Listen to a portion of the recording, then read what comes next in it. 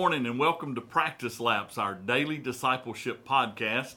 I'm Chad Ballard, the lead pastor at Mount Vernon Baptist Church.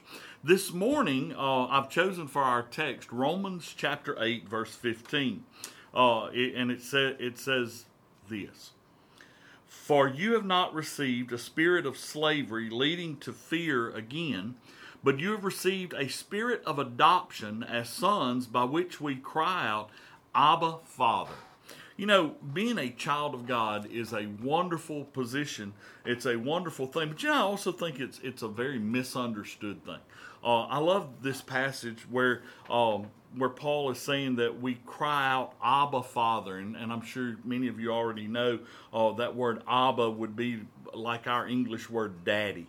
And so, some people are very uncomfortable with the idea of being that familiar with God. I've had church members when there were Sunday school lessons and series that talked about Abba, Father, expressed to me that it's something they saw as disrespectful. Number one, it says it right there in the Word of God.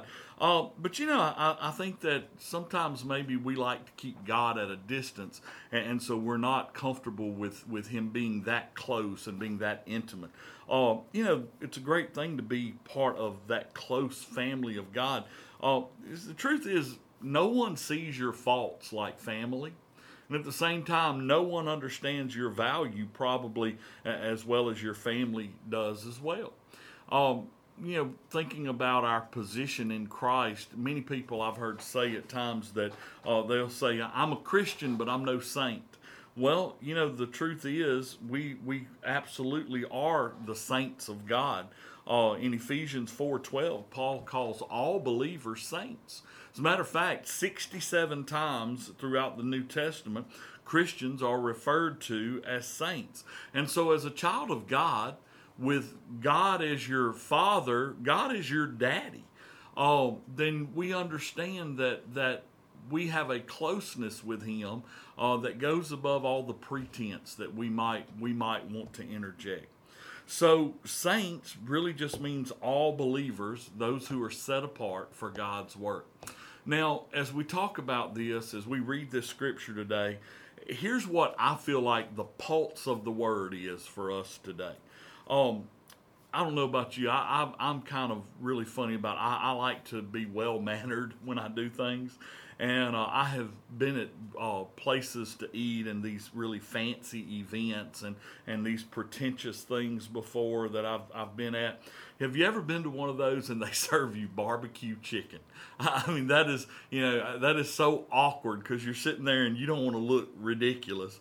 And maybe you take a fork and a knife and you're trying to be really careful to eat this chicken, and you may have on a coat and tie and you don't want to get it all over a white shirt. And, that's one setting, but just imagine, place yourself at your home with just your immediate family.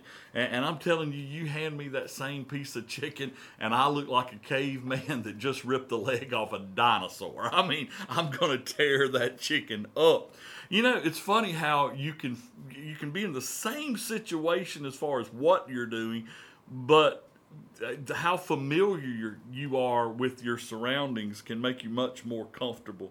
If you ever feel like maybe you can't call yourself a saint as a Christian, realize you are a child of God. You are part of the family, and He loves you just the way you are, loves you too much to leave you in your sin, but He loves you even if you've got barbecue from one ear to the other in your, so to speak, figuratively speaking, in your life. Man, Jesus loves you. He knows how you really are. He understands your heart, and He desires to make you the best that you can be by imputing His righteousness to us. So don't ever try to be something you're not. And if it's hard for you to believe that you are a saint of God, that He loves you enough that He can call you close to Him, and you could call Him Abba, Father, then cry out like the man in Mark 9:24, Lord, heal my unbelief.